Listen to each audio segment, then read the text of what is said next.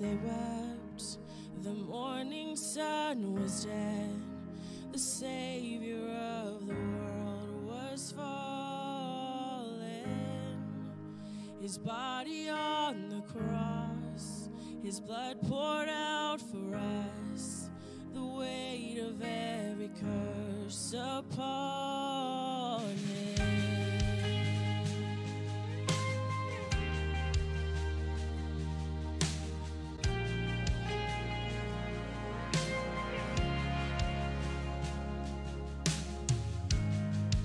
One final breath he gave as heaven looked away. The Son of God was laid in darkness. A battle in the grave. The war on death was waged. The power of hell forever broken. The ground began to shake. The stone was rolled away. His perfect love could not be overcome. Now death, where is your sting? Our resurrected King has rendered you defeated. Forever he is glorified. Forever he is lifted high. Forever he is risen. He is alive. He is alive. The ground began to shake. The stone was rolled away. His perfect love could not be overcome. Now death, where is your sting? Our resurrected King has rendered you defeated. Forever he is glorified. Forever he is lifted high. Forever he is risen. He is alive. He is alive.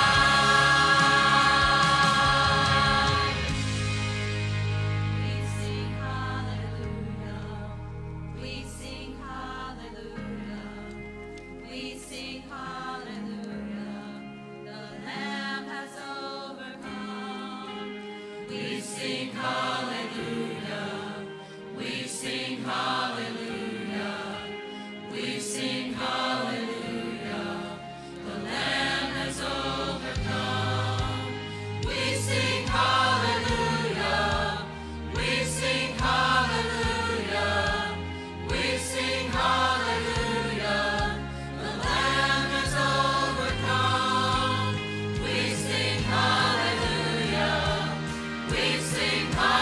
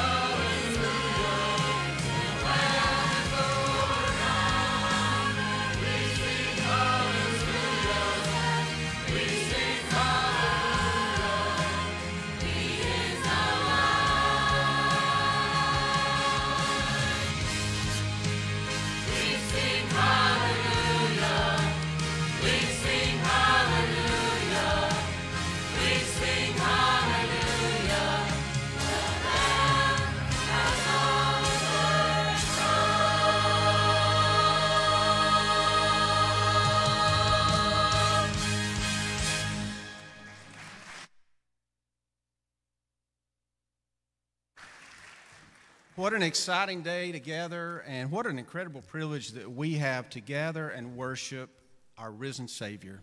It is an honor to welcome you here today. I know we have many that are visiting with us today, and we are so honored to have you here today. And we would encourage you, if you're visiting with us today and maybe you're looking for a church home, we would encourage you before you rush out to the restaurants or home to eat, if you would stop by our guest table. Located in the lobby, we have a guest bag that you can pick up. It's got some information about our church. But we would also love to meet you before you leave. Our staff's usually available here up front, but we would love to know how we could serve you better. But it is truly an honor to have you here with us today if you're visiting.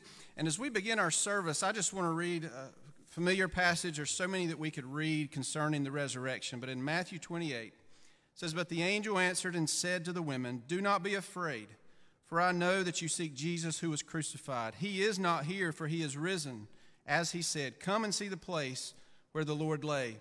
And go quickly and tell his disciples that he is risen from the dead. And indeed he is going before you into Galilee. There you will see him. Behold, I have told you.' And it says, as they went to tell his disciples, behold, Jesus met them, saying, 'Rejoice.' So they came and held him by his feet and worshiped him."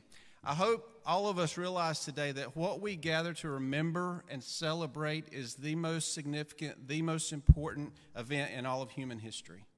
If Jesus had not risen from the dead, we are here wasting our time. But we do serve a risen Savior who is worthy of all praise and all glory. And if you do not know him as Lord and Savior today, I hope that you understand that you're not just doing something that's out of tradition. This is something that is essential and something that is such an incredible privilege that we get together and worship a risen Savior, our Lord and our God. So I hope that you will take advantage of the opportunity today. We're going to ask you to stand, and as you stand, take a minute to greet those around you. If you do not know them, welcome them to the service, and let's prepare our hearts to worship together.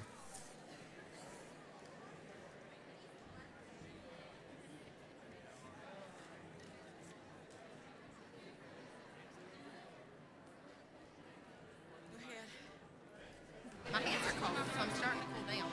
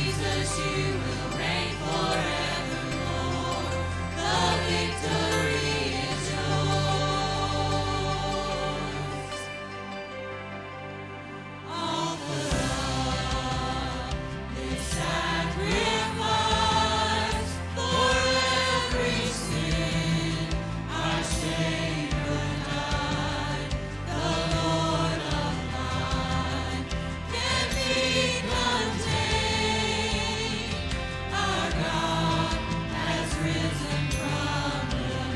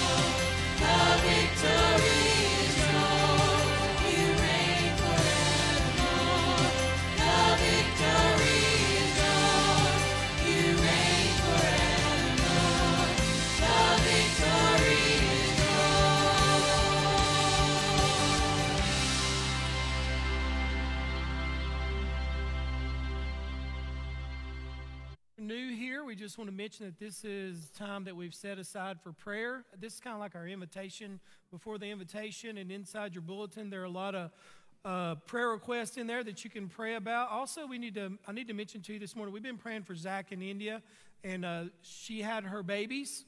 One is 1 pound and one is 3 pounds, and they're at Presbyterian Hospital. So if you will, continue to pray for them. People have asked how they can help. If you'd like to give to Zach in India during this time, we're not sure how long the babies will be in the hospital. It'll be quite some time, at least two months, at least 2 months. So if you'd like to give, you can give through your offering. If you'd like to, just mark it on your check or mark it on your envelope so that if you'd like to help them, please do that. Also, we need to remember Melinda Chapman. She's at Wilkes Hospital. She had been in ICU a large part of last week. And also Beverly Curley. Her dad passed this past weekend. Her mom had passed 4 months prior. So if you will, remember them in prayer. She asked if we would remember her this morning.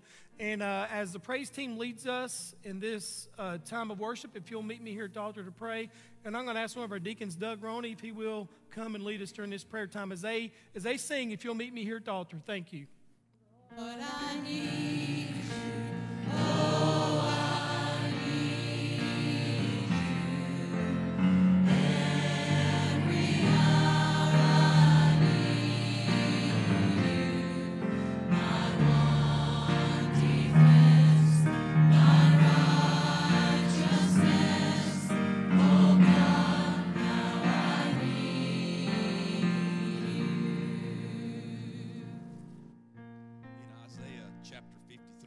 verse number 5. But he was pierced for our sins, crushed for our iniquity. He bore the punishment that makes us whole. By his wounds we were healed. Let us pray. Father, we love you. Father, we just thank you for this day. Father, in December we celebrate the birth of our Savior. Father, today we celebrate the resurrection of our Father. Father, without this day, Lord, what we do is futile. Lord, you hung on Calvary's cross, your blood shed for the atonement of my sins. Lord, you said with that blood atonement that all you have to do is confess with your mouth that you are our Lord and personal Savior. Lord, I pray that if there's anyone here that doesn't have a personal relationship, that doesn't call you their Savior, that they make that decision today before it is eternally too late. Lord, we thank you for this church. We thank you for what they stand for. Lord, we love you. Father, we ask for all these things. We ask in your precious and holy name. Amen.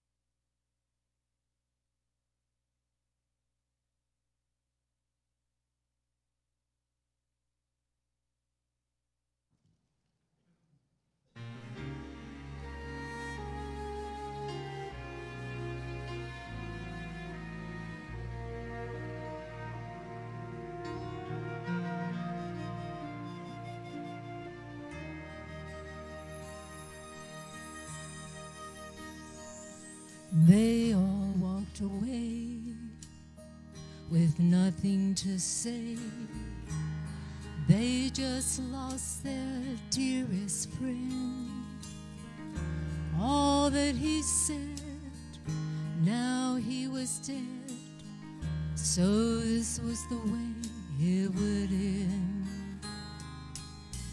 The dreams they had dreamed were not what they seemed.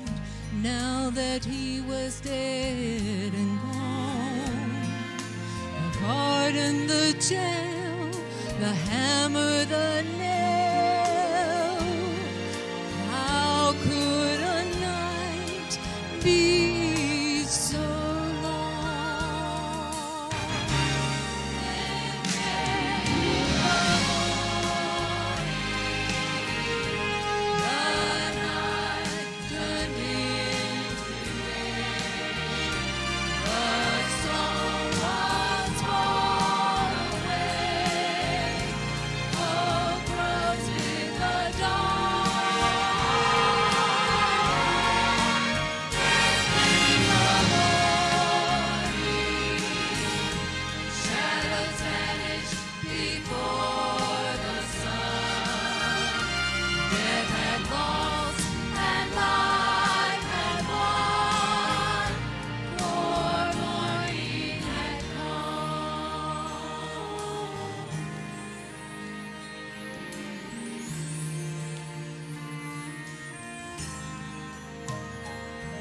The angel, the star, the kings from afar, the wedding, the water, the wine. Now it was done. They've taken his son, wasted before his time. She knew it was true. She watched him die too. She'd heard them call him just a man. But deep in her heart, she knew from the start, somehow her son would live again. Then came the morning, the night turned into day. The storm was rolled away. Hope rose with the dawn. In the morning, shadows vanished before the sun. Death had lost and life had won, for morning had morning had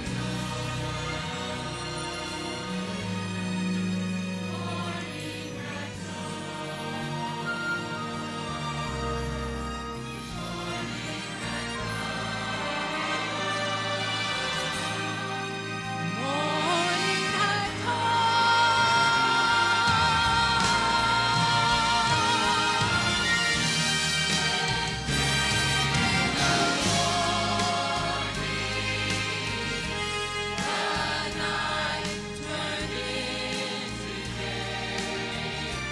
The song was rolled away.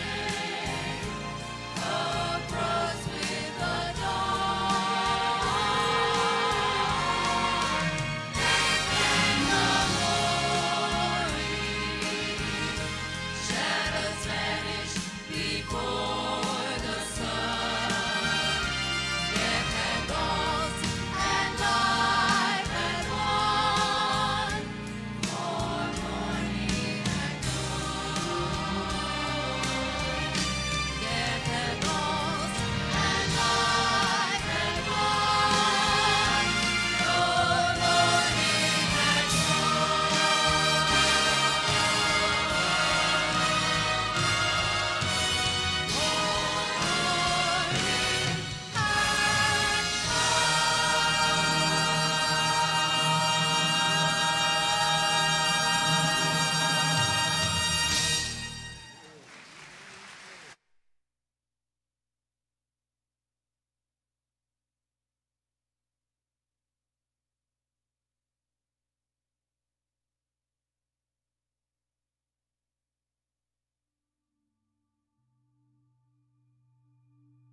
Easter. It means so many different things to people all over the world. But if you condense the meaning of Easter down to one simple truth, you'll always end up with 3 words. Over and over and over again, 3 words. He is risen. Jesus of Nazareth is God in the flesh, full of grace, full of truth. He lives a perfect life in a broken world. He's crucified, dead, and buried. But the grave cannot possibly contain him. He is risen. Risen as the conquering and victorious King over sin and death. Risen to invite all people back into the abundant life their souls have been longing for all along. Fast forward 2,000 years. Those three words that have literally changed history now have the power to change us. For those who are lonely and full of doubt, he is risen. For those with songs of praise and for those with cries of lament, he is risen. For the seeking, the broken, the anxious, the depressed, the successful, the young and the old, it's the presence of the risen Jesus that we encounter as the only one who can possibly carry us through it all. And God's priceless gift of salvation resurrects our own lifeless hearts and offers hope to a world that's dying for the same rebirth. All because, in the fullness of time, God wrapped himself in human flesh, stepped out of eternity, and chose a tomb outside of Jerusalem to communicate one simple and abiding truth. He is risen. And those three words have the power and the glory to change every waking moment.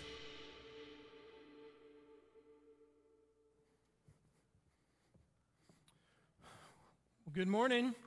If you have your Bibles, turn to 1 Peter chapter 1. I've been going through 1 Peter for about the last 3 months. So if you have your Bibles, turn to 1 Peter chapter 1. If you will, stand with me. We're going to look at the very 3 verses we looked at last week, talking about 2 things this morning.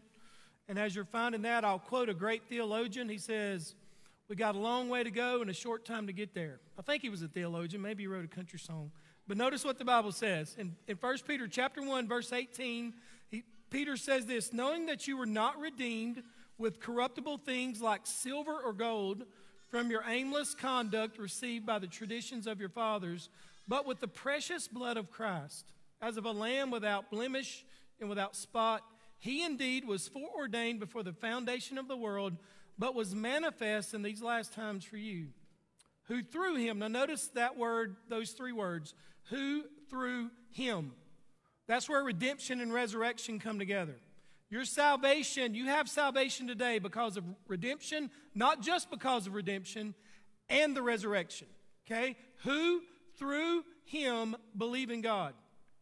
And what Peter is telling us is that the only way to be born again is to place your faith in someone who has redeemed you and who rose from the dead, who raised him from the dead and gave him glory. Now here's the benefits of that. So that your faith and your hope are in God. Do you have faith today? Can you trust God? And do you have hope? Father, as we come to you in prayer, we want to thank you for your word. Father, every day is resurrection day. Father, every day I awaken and am born again today. It's because of the death and resurrection of Jesus Christ. Father, we cannot buy our salvation. We cannot earn it. You purchased us with your shed blood. And Father, that was not the end of the story, but you rose from the dead. Father, I wonder today if there are people here today, as of right now, who have no hope. I pray that before this service is over, Father, you would give them hope. Father, that we would have hope in life after death. Father, I pray that you would encourage us today and help us to be like the early disciples were and share this good news that our Savior is alive and that he can save lives and change lives forever. Father, we'll thank you and praise you for what you do for us, and we love you. In Jesus' name I pray. Amen. Thank you. You may be seated. Tim Keller said this. He said, if Jesus rose from the dead, then you have to accept all that he said. If he didn't rise from the dead, then why worry about anything he said? The issue on which everything hangs is not on whether or not you like his teaching, but whether or not he rose from the dead. John MacArthur says everything in the Christian gospel, everything in the Christian faith depends on Jesus' resurrection from the dead. If Jesus did not rise from the dead, all of Christianity is a false religion. The resurrection is not just one element of the Christian faith, it is the cornerstone. Everything collapses without it. Jesus said this, talking to his disciples. He says, the Son of Man, when he is killed after 3 days, he will rise again. If Jesus did not rise, then he lied. So convincing was the resurrection of Jesus that his own half-brothers, who did not believe in him, believed in him after the resurrection. As a matter of fact, if you study the Gospels, his half-brothers went to him and said, Jesus, are you out of your mind? Are you crazy? Why are you talking like this? And then he rose from the dead. And James, his half-brother, who didn't believe in him before the resurrection, became one of the first martyrs for the gospel after the resurrection. Then we have Peter. What a wonderful book. This first chapter of Peter is literally life-changing. Peter was a cowardly fisherman who carried a knife, and he would cut you if you messed with him, amen? And then Jesus saved him, and he still carried his knife, by the way. But God changed his life. God changed his life and made him a preacher of the gospel. One scholar says we're not asked to merely believe the doctrine of the resurrection. We're asked to worship the person who was risen from the dead. Now think about this. 2 things Jesus accomplished for us to save us. The first one is redemption. Notice again in verse 18, Peter says, knowing that you were not redeemed. Look at the word redeemed. That means to purchase. It gives the idea of someone being a slave who cannot free themselves, and then someone else comes along and says, how much would you take for that person?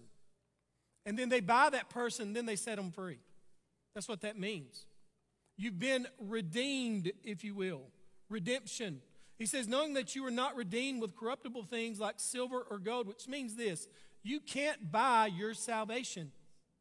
There's a story in Acts chapter 8 where the apostles are going around preaching and they're laying hands on people and people are receiving the Holy Spirit, right? Now, we can't do that today, but they did it then. And there was a person named Simon there. And he walked up to one of the disciples and he said this. He said, how much money can I give you to purchase this gift? And the disciple says, you cannot buy a gift from God. You can't buy it. You can't purchase it. See, Peter is telling these people that are scattered all throughout Turkey, over 750,000 square miles, you don't have enough money to purchase your salvation. Voltaire, the famous French atheist and intellectual, who really just derided Christianity up until his death. He died a lost man.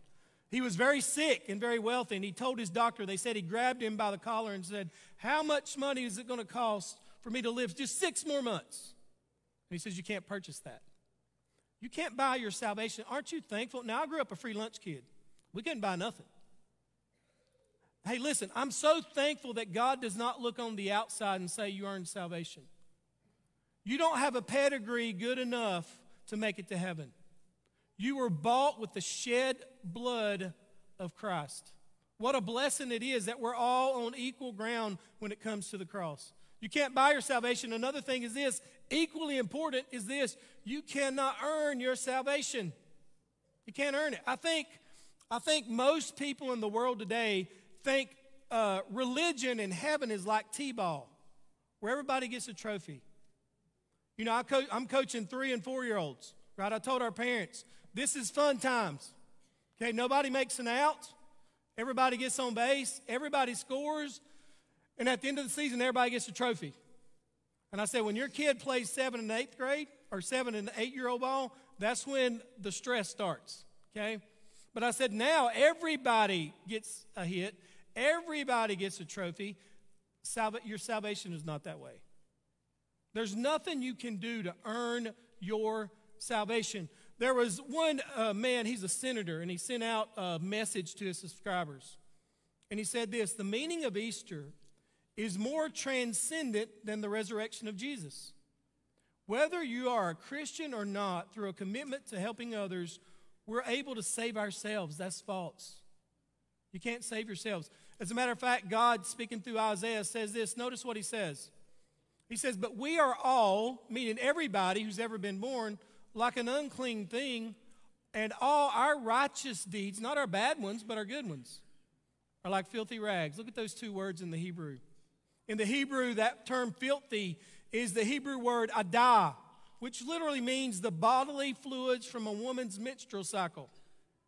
The word rags comes from the Hebrew word beged, which means it's considered, your righteous deeds are considered by God as repugnant as a soiled female hygiene product. Sorry to be that plain, but that's how the Bible puts it. You can't do enough good deeds to be saved. Most religions of the world are a form of what Christians call works righteousness. In Catholicism, they'll say if you do enough good deeds or pay enough penance, you can earn your salvation. As a matter of fact, some of that started back in the 1000 ADs when the Crusades started. Pope Urban gave what some people call the most important speech in the history of the world. I had to look that up. That's pretty important, right? And what he said to his people was this. He says, as Christians, you must stop fighting each other. You must fight for your homeland. Noble cause. He says, you must not fight your brothers in the faith as they were. He told the Knights, he says, you must defend our faith. The Muslims have taken the Holy Land. And then he says this. He says, I want you to know by the power invested in me that if you make this journey in the Crusades, whether you live or die, I grant you remission of sins and you are in paradise when you die. And what he's saying is this, you can earn your salvation. Notice what Paul says to the church at Rome, the very spiritual people. He says, now we know that whatever the law says, it speaks to those who are under the law. That's the whole world. So that every mouth may be stopped, the whole world may be held accountable to God.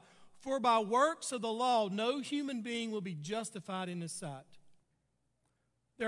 You can't do enough good works to save yourself. You can't read enough of the Bible. You can't memorize enough of the Bible. You can't do enough good deeds. You can't give enough to earn your salvation. Being a member of this church does not qualify me for heaven. It does not. Good works will never save you. Notice what he says in Romans chapter 3 again. He says, but now God has shown us a way to be made right with him. Now look at those words. I was asked that question on a Tuesday night. Jamie, are you right with God? I was 20. I knew the answer. No, I am not right with God. Let me ask you this question. As of right now, living the way you're living, loving the things you're loving, believing the things you're believing, are you right with God? That's the question to ask. That's not a question for you to ask your children or your spouse. It's a question you must ask yourself. As a 20-year-old young man, for the first time in my life, I faced the reality of my lostness. And there was nothing I could do about it. Nothing. Look, but now God has shown us some way to be made right with him without keeping the requirements of the law. Aren't you thankful? I'm so thankful that it's not my behavior that saves me. I could never be saved. Look, he says, as was promised in the writings of Moses and the prophets long ago, we are made right with God by placing our faith in Jesus Christ. Isn't that amazing? That my whole eternity can change by placing my faith in Jesus. Jesus said it's so simple that a child can understand. When I got saved as a 20-year-old young man, I had a childlike faith. I've shared this a lot. I didn't know the difference between the Old Testament and New Testament. I couldn't read a hymnal. I had no idea anything in the Bible, but I knew I was lost and Jesus rose from the dead. And this is true for everyone who believes no matter who we are. Aren't you thankful? Rich, poor, black, white, Democrat, Republican, Tar Heel fan, Duke, maybe not Duke fans. All right, let's not get carried away here. Look, now notice what he says in chapter 4. People are counted as righteous. What a beautiful word. People are counted as righteous not because of their work, but because of their faith in God who forgives sinners. What a blessing. What a tremendous truth. Because Jesus shed his blood on the cross and died in your place, God is not looking at your behavior. Now look at me, Christian, all you that are saved. You're not saved by your behavior either since salvation. Aren't you thankful? Aren't you thankful that once you place your faith and trust in Jesus, that you can't lose it because of your behavior? You can't. What a blessing. No other religion offers that. I don't know about you, but I have good days and bad days. I have good days and Jamie days. Those are bad days, right? But I'm so thankful that those days don't disqualify my salvation. Because I've been redeemed. I've been justified. I've been sanctified. And those things are irrevocable in the court of heaven. What a blessing that is, that my works don't save me and my works don't keep me saved. I always do this. Whew, aren't you thankful? Aren't you thankful? What a blessing. But not only is it redemption, but it's the resurrection. Notice what Peter says in verse 20.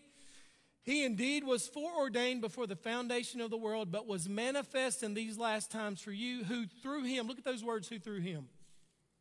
What that means is this way, stated another way, through him refers to the means by which something is accomplished. Not just redemption, but the resurrection. Not just my sins had to be forgiven, but Jesus had to raise from the dead through redemption and the resurrection. Jesus uses this term through him throughout the Bible. In Romans 5:1 it says, therefore, having been justified by faith, we have peace with God through our Lord Jesus Christ. Jesus in John 14 says, I am the way, the truth, and the life. No one comes to the Father but, here's this term, through me. The writer of Hebrews says this, he is able to save forever those who draw near to God through him, since he always lives to make intercession for him. And I'll say this, you got to have the redemption and you got to have the resurrection. Dead saviors don't save anybody. Dead saviors don't save anybody. There's a missionary who went to a Muslim part of the world back in the 60s. And this one group of people were just coming to Christ. And he didn't understand it. He said they're the hardest people in the world to win to Jesus. And he was talking to one of the elders in that area. And he says, how did you come to Christ? And he says, well, it's simple. It's just like this. We're just common people. He said, our religions say they're the way to God, right? And he says, yeah. He says, well, if I'm traveling down the road and there's a fork in the road and there's two people there to give directions and one's dead and one's alive, which one are you going to ask? He says, Jesus is alive. Does the person you place your faith in, are they living today? 4,200 world religions and one empty tomb. Jesus Christ's resurrection from the dead is a historical fact. There's more evidence for the resurrection of Jesus than there is for the life of Julius Caesar. Paul told King Agrippa, this thing was not done in a corner. You know all about it. Paul tells the church at Rome, Jesus was authenticated with power to be the Son of God by his resurrection from the dead. Do not compare Jesus Christ to anybody else. There's no comparison.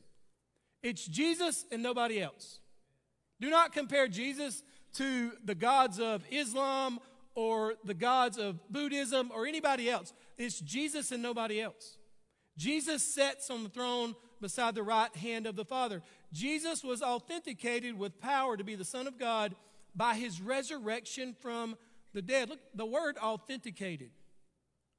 Now, when I think about that, I've shared this story before, but I used to collect baseball, football, and basketball cards. And I used to go and try to find deals, right?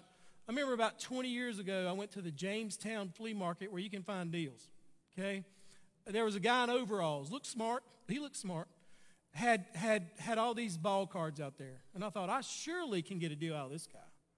And he had an O.J. Simpson rookie card. And I knew what O.J. Simpson rookie card was worth at the time. Now it's worth a lot more. And he just went through all he went through, okay? I'm going to take advantage of current events. And I looked at that guy and I said, how much would you take for that card? He said, $10. I thought, I am really going to take this guy to the cleaners. So I bought it, right? I bought this O.J. I still have it, by the way. But when I got in the car, I was like, this don't look right. Something don't look right, you know? Well, I got home and I tried to track the number and these Beckett card thing. To this day, it's been at least 20 years, I cannot authenticate that O.J. Simpson rookie card. So that $1,000 card is worth nothing. And there's a guy in his overalls laughing at the preacher of East Hillsville Baptist Church. That's what he's doing, right? See, Jesus Christ is authenticated because he rose from the dead, right? See, that's something that every person in this auditorium today, you're going to have to come to grips with. It's either Jesus or nothing. And I say this all the time, but nobody loves you like Jesus. Nobody. Every prison I go to, and I talk to men especially, I'll tell them this: Jesus knows all about you. And nobody loves you like he does. I've had men say, "Preacher, nobody loves me." And I said, "Jesus does." And he was right. Nobody loved him. Part of the reason he's in prison for the rest of his life is because nobody loved him.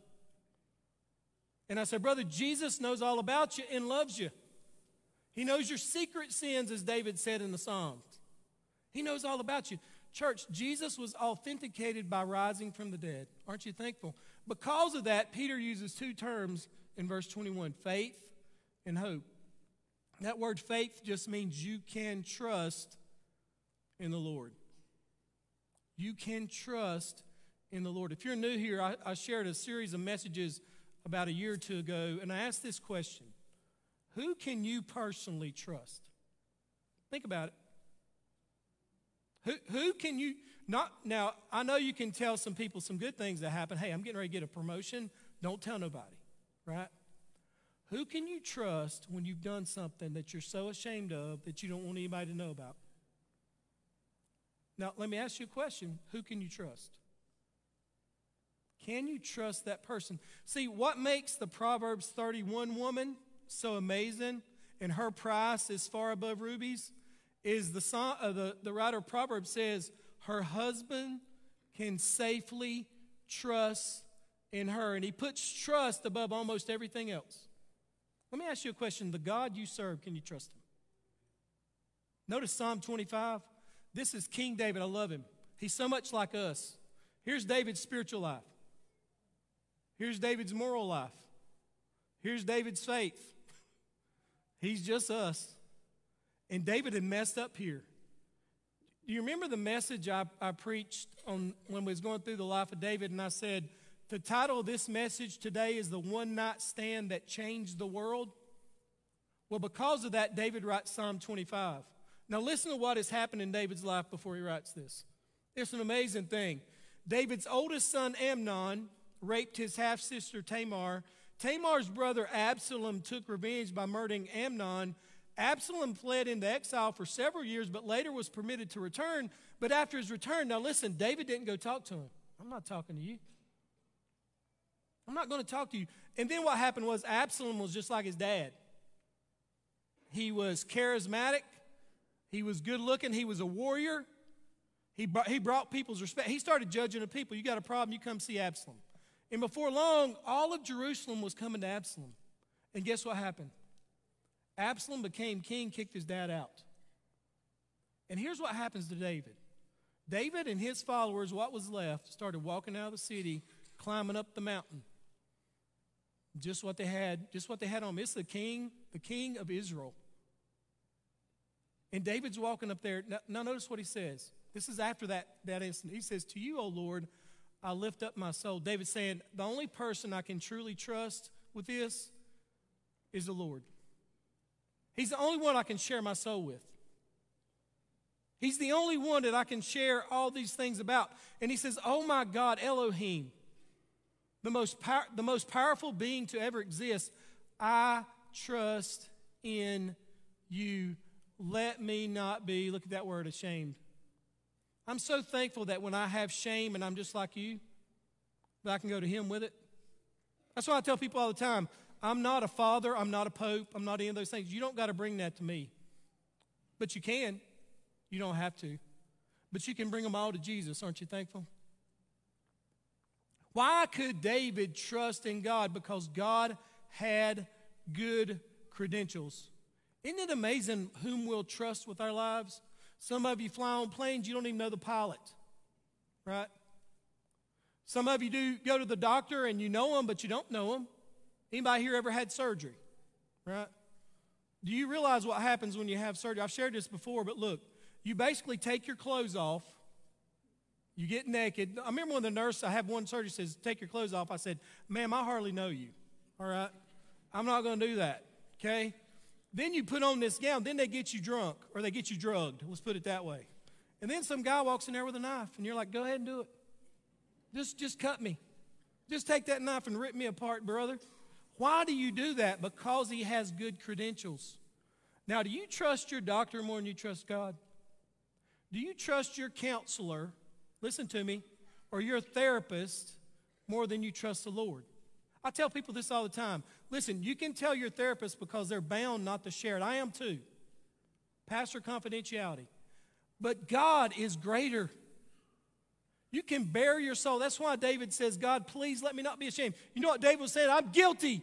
Everything they're saying is true. But God, I trust in you. Aren't you thankful?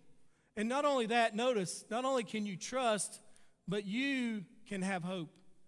Peter says you have faith and you have hope. The word hope means a confident expectation of something that is guaranteed to happen. See, in Peter's day, that the writings of the secular people, the thoughts of the secular people, one scholar says it was all hopelessness. They didn't have any hope. They had absolutely, positively zero hope. Sometimes when I debate somebody, or not debate them, but talk to them, and they say they don't believe in God, they kind of characterize themselves as an atheist. We always get back to this one thing, and I'll ask them, what's it like to live your life with no hope? Can you imagine dying in a hopeless state? I've met people who their circumstances were just hopeless. I've been with people in nursing homes who have no family other than the preacher coming to see them. They're not going to get any better, and to them that seems hopeless. I've been to prisons, all right, in this county and other states, thankfully with Scotty's prison ministry. And you see people, and you look at their situation, and from a human perspective, it's just hopeless, right? But friends, with Jesus, you always have hope. You have a confident expectation. The Bible says this, the writer of Proverbs, the wicked is drawn away in his wickedness, but the righteous has hope in his death. Aren't you thankful? Jesus died so death ultimately will die. Do you have hope today? If you have hope today, what have you placed your hope and your faith and your trust in? I'm so thankful that God constantly talks about the hope that we have in Christ. The hope. Think about death for just a moment. And I mention this quite often. Psalm 89:48 says, what man can live and not see death? Can he deliver his life from the power of the grave? Friends, there's not degrees to dead. You're going to die. I'm going to die. Either you're going to preach my funeral or I'm going to preach yours. You can be as healthy as humanly possible and still die. Some of us will die quickly. Some of us will die violently. Some of us will die slowly. Some of us will have time with loved ones, and others will be shocked, but we're going to die. It is appointed unto man once to die, and then the judgment. The righteous that we talked about in Romans chapter 3, they have hope in their death. Friends, I hope that you have hope. I hope that you place your faith and trust in Christ. And this is my prayer for you this year, if you'll notice on the screen. Now may the God of hope fill you with all joy and peace in believing, so that you will abound in hope by the power of the Holy Spirit. Have you placed your faith and trust in Jesus? The Bible says this, that if we confess with our mouth the Lord Jesus and believe in our heart that God has raised him from the dead, you will be saved. Whosoever calls upon the name of the Lord will be saved. Friends, I wasn't in church tonight. I got saved. The choir wasn't singing. There was no invitation given. I was asked by a man whom I love dearly, have you ever placed your faith in Jesus? And I said, I'm going to tonight. And God changed my life. If you'll stand with me with every head bowed and every eye closed just for a moment.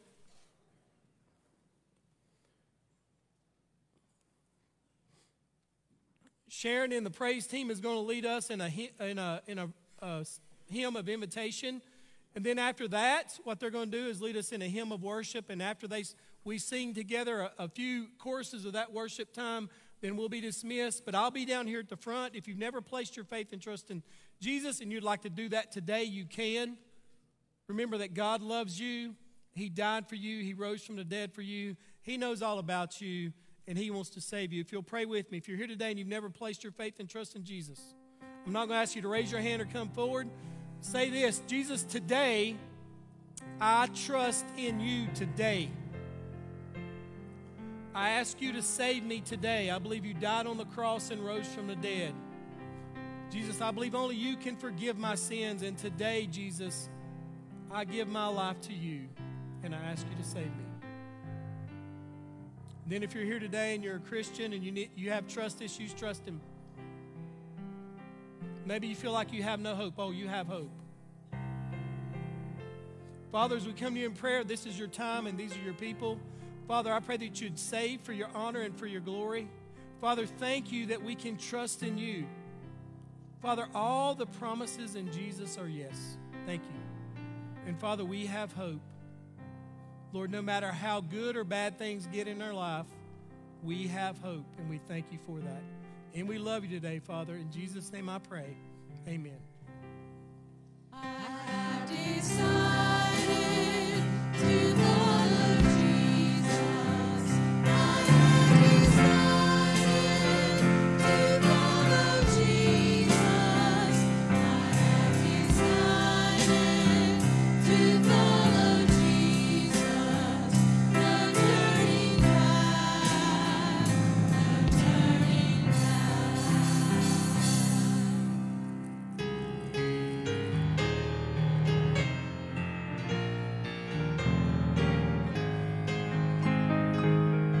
God sent his Son, they call him Jesus. He came to love, heal and forgive, heathen